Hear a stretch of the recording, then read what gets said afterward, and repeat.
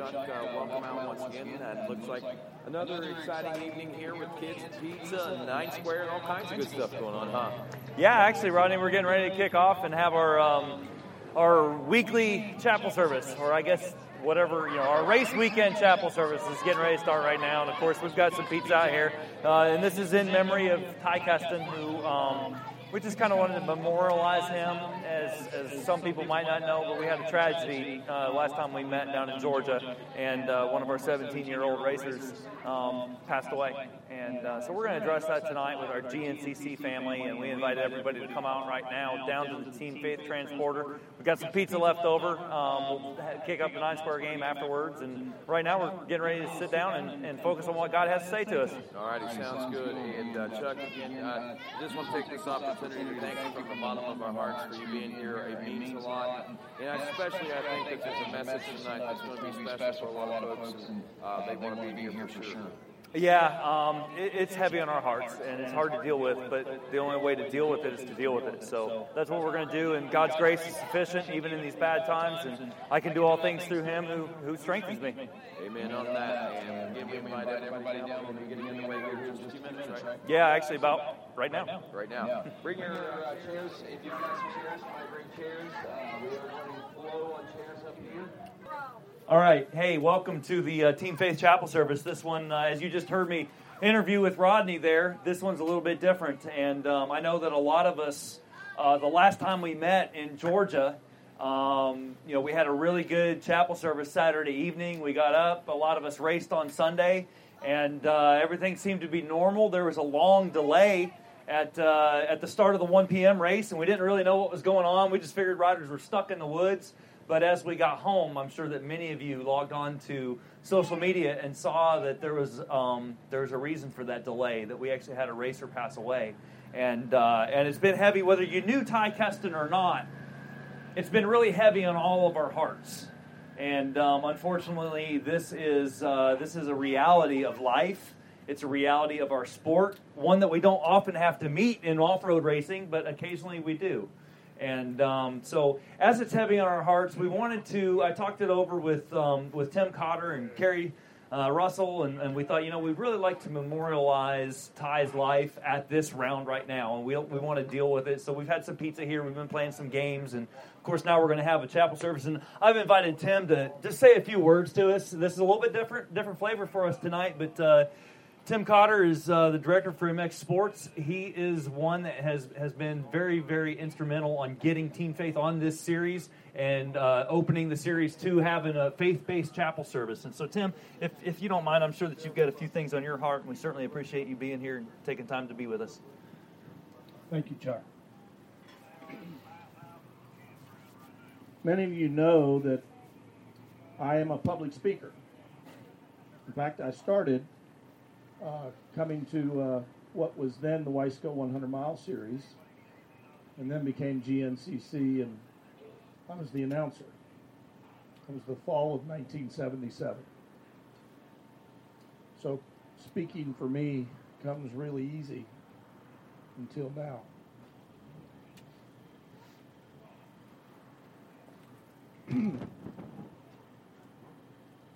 I didn't know Ty.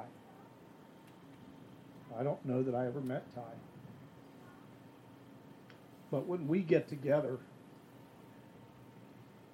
you often hear the message from us is that we're family. And because I may not know your first name or your last name or your birth date, the common thread is this. It's our family. It's what we do. And so I wasn't even at Georgia.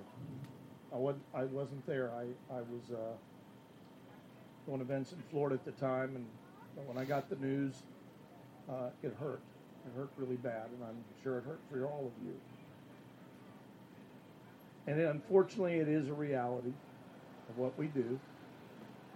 Motorcycle racing, I say it all the time, it's inherently dangerous. If we were playing shuffleboard today, would you guys be here? I don't think so. If this was a big shuffleboard tournament, most of you don't even know what shuffleboard is. it's a real sissy game, you wouldn't be here. You're here because of the excitement, the adrenaline, and that equates to the danger. And we can't make sense out of it. My grandfather always told me you can't make sense out of nonsense. But we're here as a family. And whether you choose to race tomorrow or in 2 weeks or next week or not, we're all family. When someone in our family hurts, we all hurt. I went to the funeral home in Pittsburgh on Thursday. And I sat in a line for probably an hour and a half, and then I got to the building. And I sat there and I watched these kids and these families and all the, you can tell they had their flat bills on and they had their ears covered up and they were all of us. And they drove for many miles. And to watch those young men and women in that funeral home as they interacted with one another, it was really refreshing for me. Because I don't know you without your helmet on. I never see you without your helmet on. And that night, I saw a bunch of great young men and women. And I was very proud to be a part of that. And then the funeral itself was on a Saturday, cold Saturday. It snowed. I'd never seen such a funeral procession and so many people and the love that was there. And I felt that love. And I know that Ty has probably rained on us yesterday, and he made sure it's going to be sunny and nice for the motorcycles. And I know that Ty's with us, and I just hope that all of you will have Ty and their family in your hearts, in your prayers.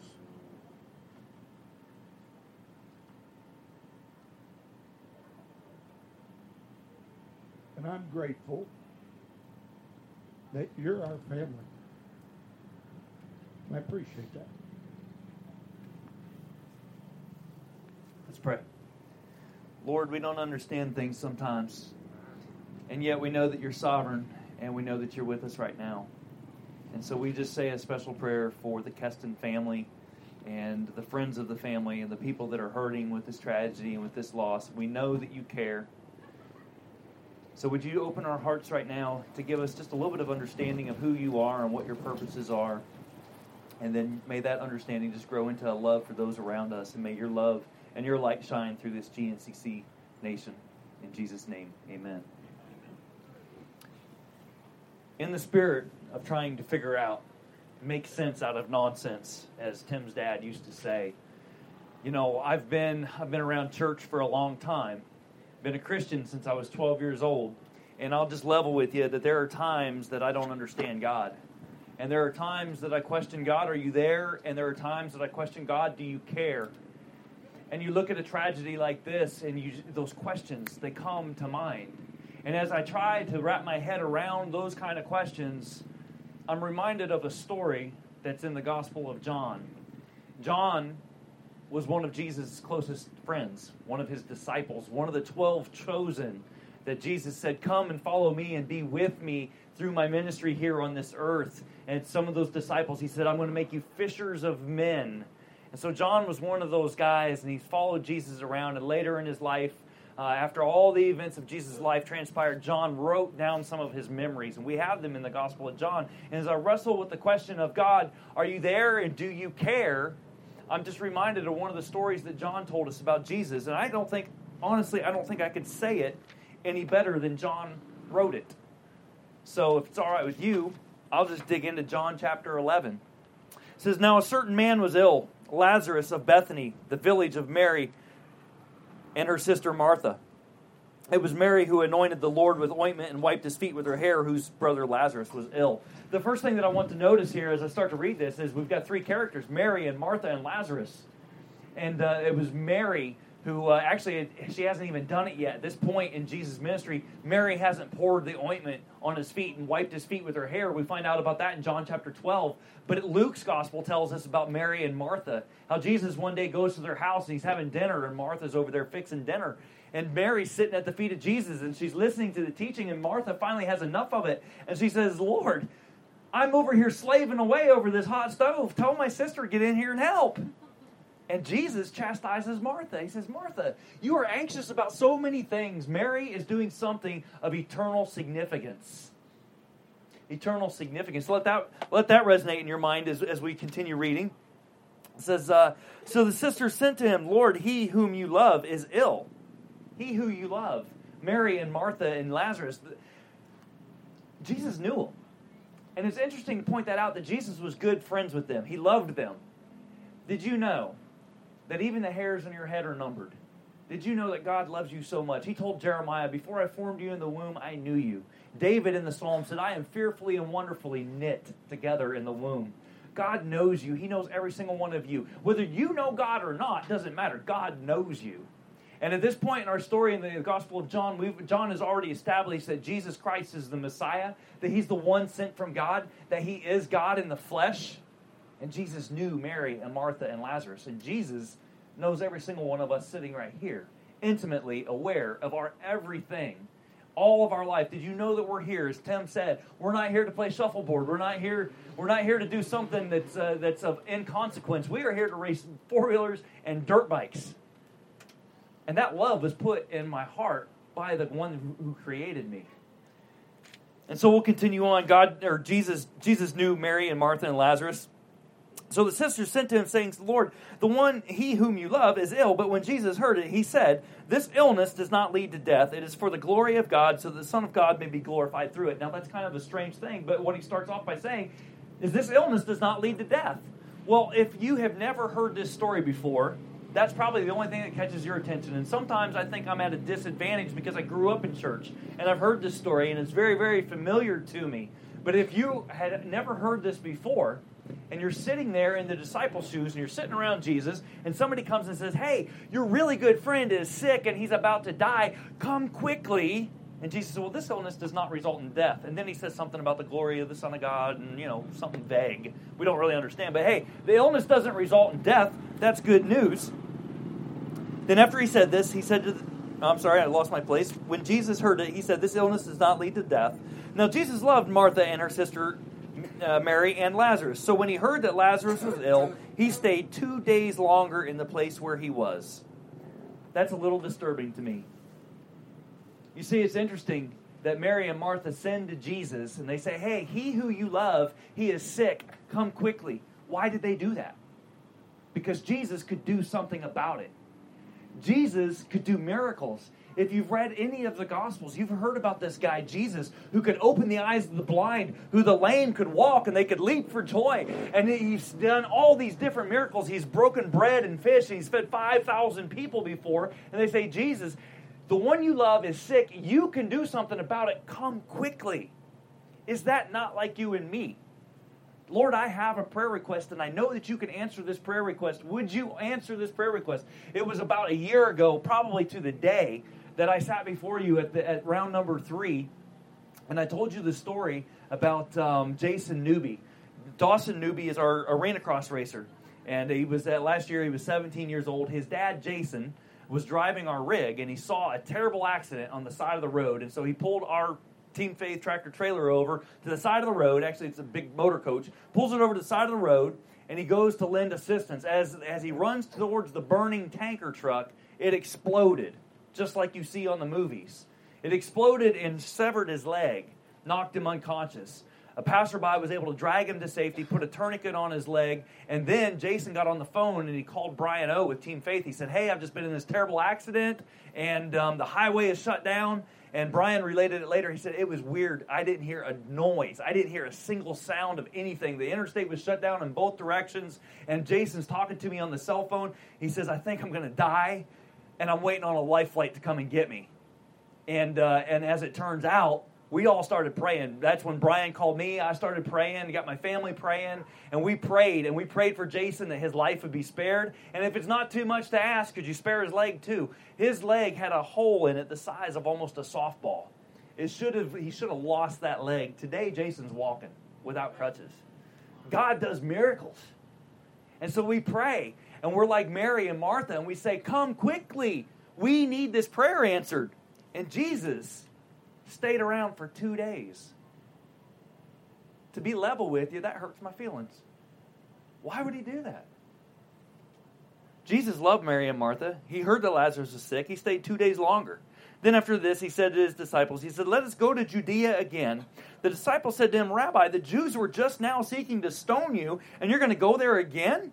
I can imagine the disciples. Bethany is in the region of Judea. Bethany's 2 miles outside of Jerusalem, just as John related to us. And Jesus had recently been there, and the religious leaders wanted to put him to death. They leave that place. They're in a place of safety. We don't know where that is exactly, but they're in a place of safety. Some people come and say, Jesus, come to Judea. Your friend Lazarus is sick. And Jesus is like, this sickness ain't going to result in death. And the disciples are like, whew, because they wanted to put him to death over there. 2 days later, Jesus is like, hey, let's go to Judea. They're like, weren't they just trying to kill you there? There's like a wanted poster with your face on it.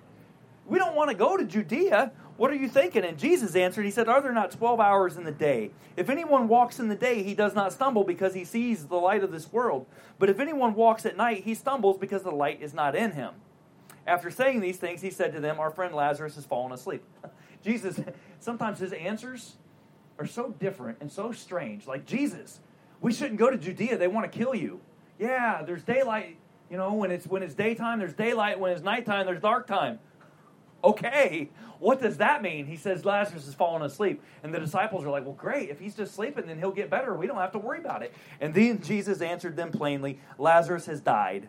And for your sake, I am glad I was not there so that you may believe.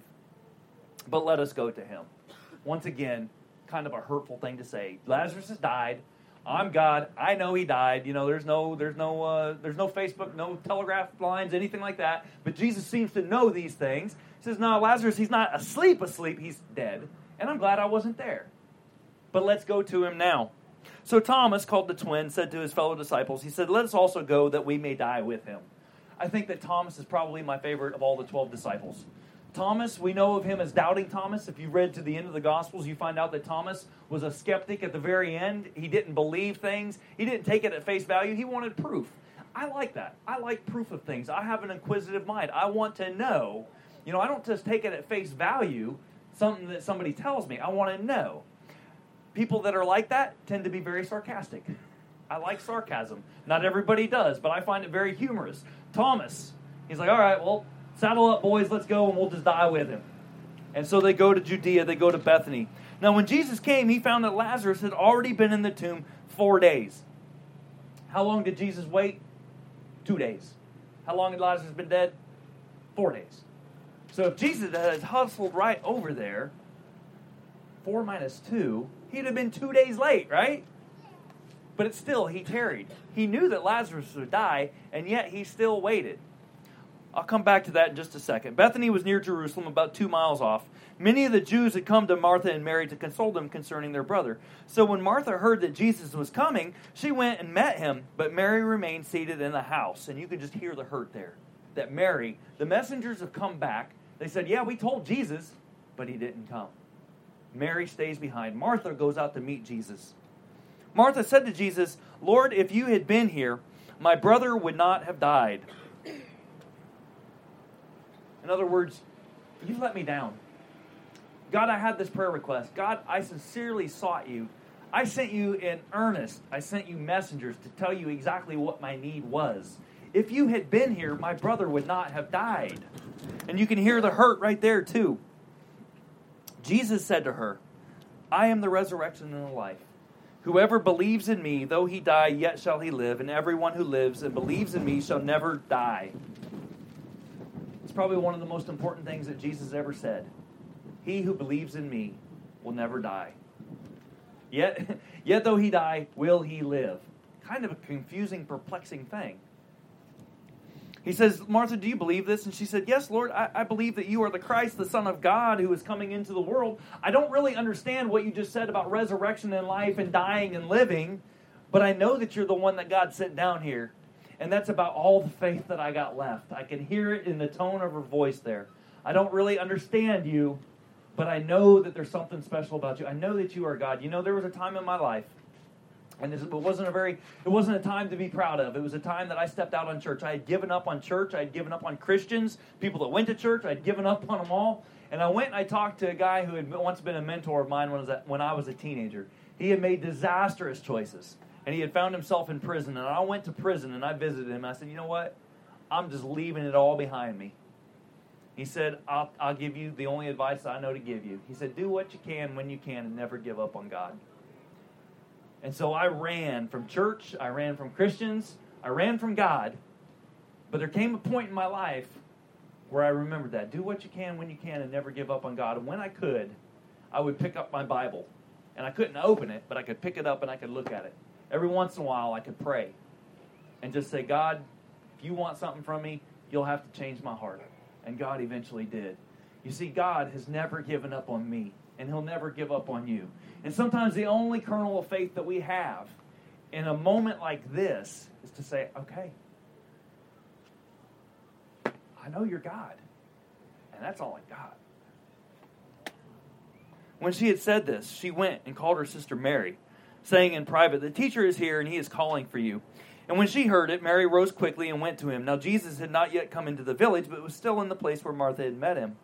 When the Jews who were with her in the house, consoling her, saw Mary rise quickly and go out, they followed her, supposing that she was going to the tomb to weep there. Now when Mary came to where Jesus was and saw him, she fell at his feet, saying to him, Lord, if you had been here, my brother would not have died. Again, I asked, and you didn't answer. Of course, 4 minus 2 equals 2. What if Jesus had come there right away, straight away, gets there, Lazarus is dead. Oh, no. What have I done? I missed it. I was too late. Jesus waited for 2 days because he knew exactly what was happening in that moment, and there was a plan that God had put in place. And so we'll continue. He said, where have you laid him? They said to him, Lord, come and see. Jesus wept. John 11:35, the shortest verse in the Bible. Jesus wept. As Tim said just a minute ago, when we see one of our family members hurting, even though I personally never had met Ty, I couldn't hardly keep it together at the funeral. I saw people hurting. And Jesus, knowing what he was about to do, couldn't help it either.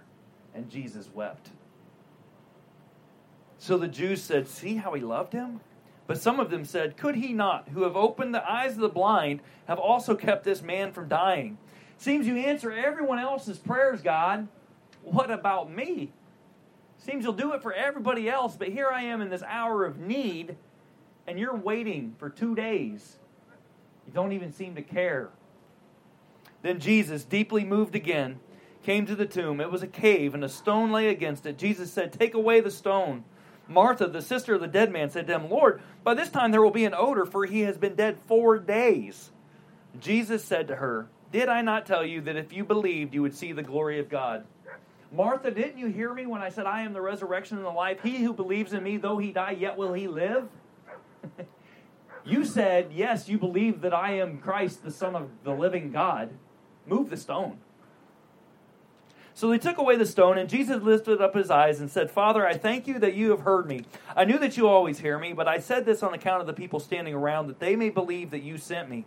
When he had said these things, he cried out with a loud voice, Lazarus, come forth.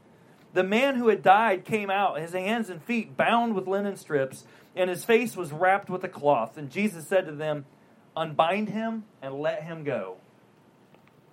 And amazing. At this point in the story, you just kind of want to stand up and cheer and clap a little bit, like, wow, that's pretty awesome. You waited for 2 days. You kind of had the plan all along. You knew what you were doing. When you didn't answer prayer, it was so that your Father in heaven could be glorified. That's pretty amazing.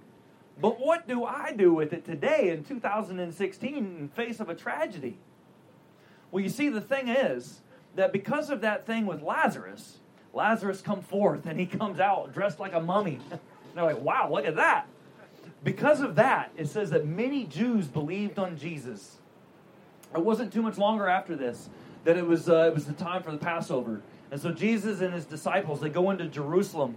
And we celebrated this 2 weeks ago, Palm Sunday. This is the time that Jesus comes into Jerusalem. He's riding on a donkey, not a horse, not a war horse. He's riding on a donkey, which fulfilled an ancient scripture saying, behold, your king comes humble and riding on a donkey. And all the people are shouting and they're saying, Hosanna, blessed is he who comes in the name of the Lord. And they're taking off their jackets and they're cutting down palm branches and they're paving the street so Jesus can ride through. And they're thinking, here is our conquering hero, here is our Messiah. And within a matter of days, they hung him on a cross and they killed him. And Jesus, the one who raised Lazarus from the dead, found himself on the cross. Not that he found himself, but he went to the cross. Because all along, all through the Gospels, he keeps saying, I'm going to die. And his disciples keep saying, you're not going to die. You're like the king. You're going to be the Messiah. You're going to rule over us. You're not going to die. You got to quit that crazy talk. And Jesus would reiterate, I am going to die. And then he died. The only perfect person that has ever walked the face of the earth, Jesus, God's own son, the only one who could ever live a perfect and sinless life, was hung on a cross. And God allowed our sin to hang there on that cross with him. That's where the story of Lazarus comes in. Because we don't see Lazarus today. Lazarus died. He is no longer with us. But Jesus, what happened on the third day? The tomb was empty. Jesus himself conquered death. And that's where the hope that Lazarus has. Many Jews believed on Jesus that day. That's the hope that you and I have today. Because the tomb was empty, we can have life in Jesus Christ. I'm the resurrection and the life. He who believes in me, yet he dies, though he will live. All it takes is a belief on Jesus. You see, we get a glimpse of that. John wrote another book. It's called Revelation. It's a pretty cool book. If you read about it, you read about some really crazy and strange things that are going to happen at the end of time. But in the 21st chapter, there's a really cool passage there. It says, this is John saying, I saw a new heaven and a new earth, for the first heaven and the first earth had passed away. Everything that you see here is going to be gone someday. It's no longer going to exist. You and I and our earthly bodies are no longer going to exist. There's going to come a time when these bodies either give out or they go out. It says a new heaven and a new earth. The first earth had passed away, and the sea was no more. And I saw the holy city, a new Jerusalem, coming down out of the heaven of God, prepared as a bride adorned for her husband. And I heard a loud voice from the throne saying, behold, the dwelling place of God is with man. He will dwell with them, and they will be his people. You see, all of us are longing for a day of perfect justice. We're longing for a government that actually knows what they're doing. We long for the day that we could live as we were created to be. And that day is coming. He who is seated on the... he will wipe away every tear from their eye, and death shall be no more. Neither shall there be mourning or crying nor pain anymore, for the former things have passed away. You see, there's a hope in Jesus Christ that because he conquered death, we'll conquer death, and there's an eternity waiting for us. And so in a moment like this, when we say, God, where are you? And I don't understand you. Sometimes all it takes is a faith enough to say, okay, you are God, and I don't know what the end of that looks like, but I believe your word, and I believe in that new heaven, that new earth. I believe in the river of life that John talks about in Revelation chapter 21, and I long for that day where there is no more tears, no more sorrow, and no more pain. I'm the resurrection and the life. He who believes in me, yet though he die, will he live. One of the strangest things that Jesus ever said, if it was the first time you ever heard it, but 2,000 years this side of the tomb, it makes perfect sense. And if you've never placed your faith in Jesus Christ, I urge you, don't let another moment pass. My name's Chuck Leemaster. I'm with Team Faith. I'm going to be here. I want you to come and seek me out. I'd love to pray with you. I'd love to tell you more. Lord, thank you so much for this day. Our hearts are still broken because of the tragedy that we faced 3 weeks ago. And our hearts still cry out just to comfort the Keston family. Comfort the friends. Comfort us as we go forward from here. But as you do so, would you take that grain of faith that's in our heart, that just barely enough to acknowledge that you're God, and would you just water it and grow it and turn it into something useful for your eternal glory? We love you. In Jesus' name, amen. Thank you, guys. I really appreciate your respect in this moment, and I encourage you to go out there and let your light shine.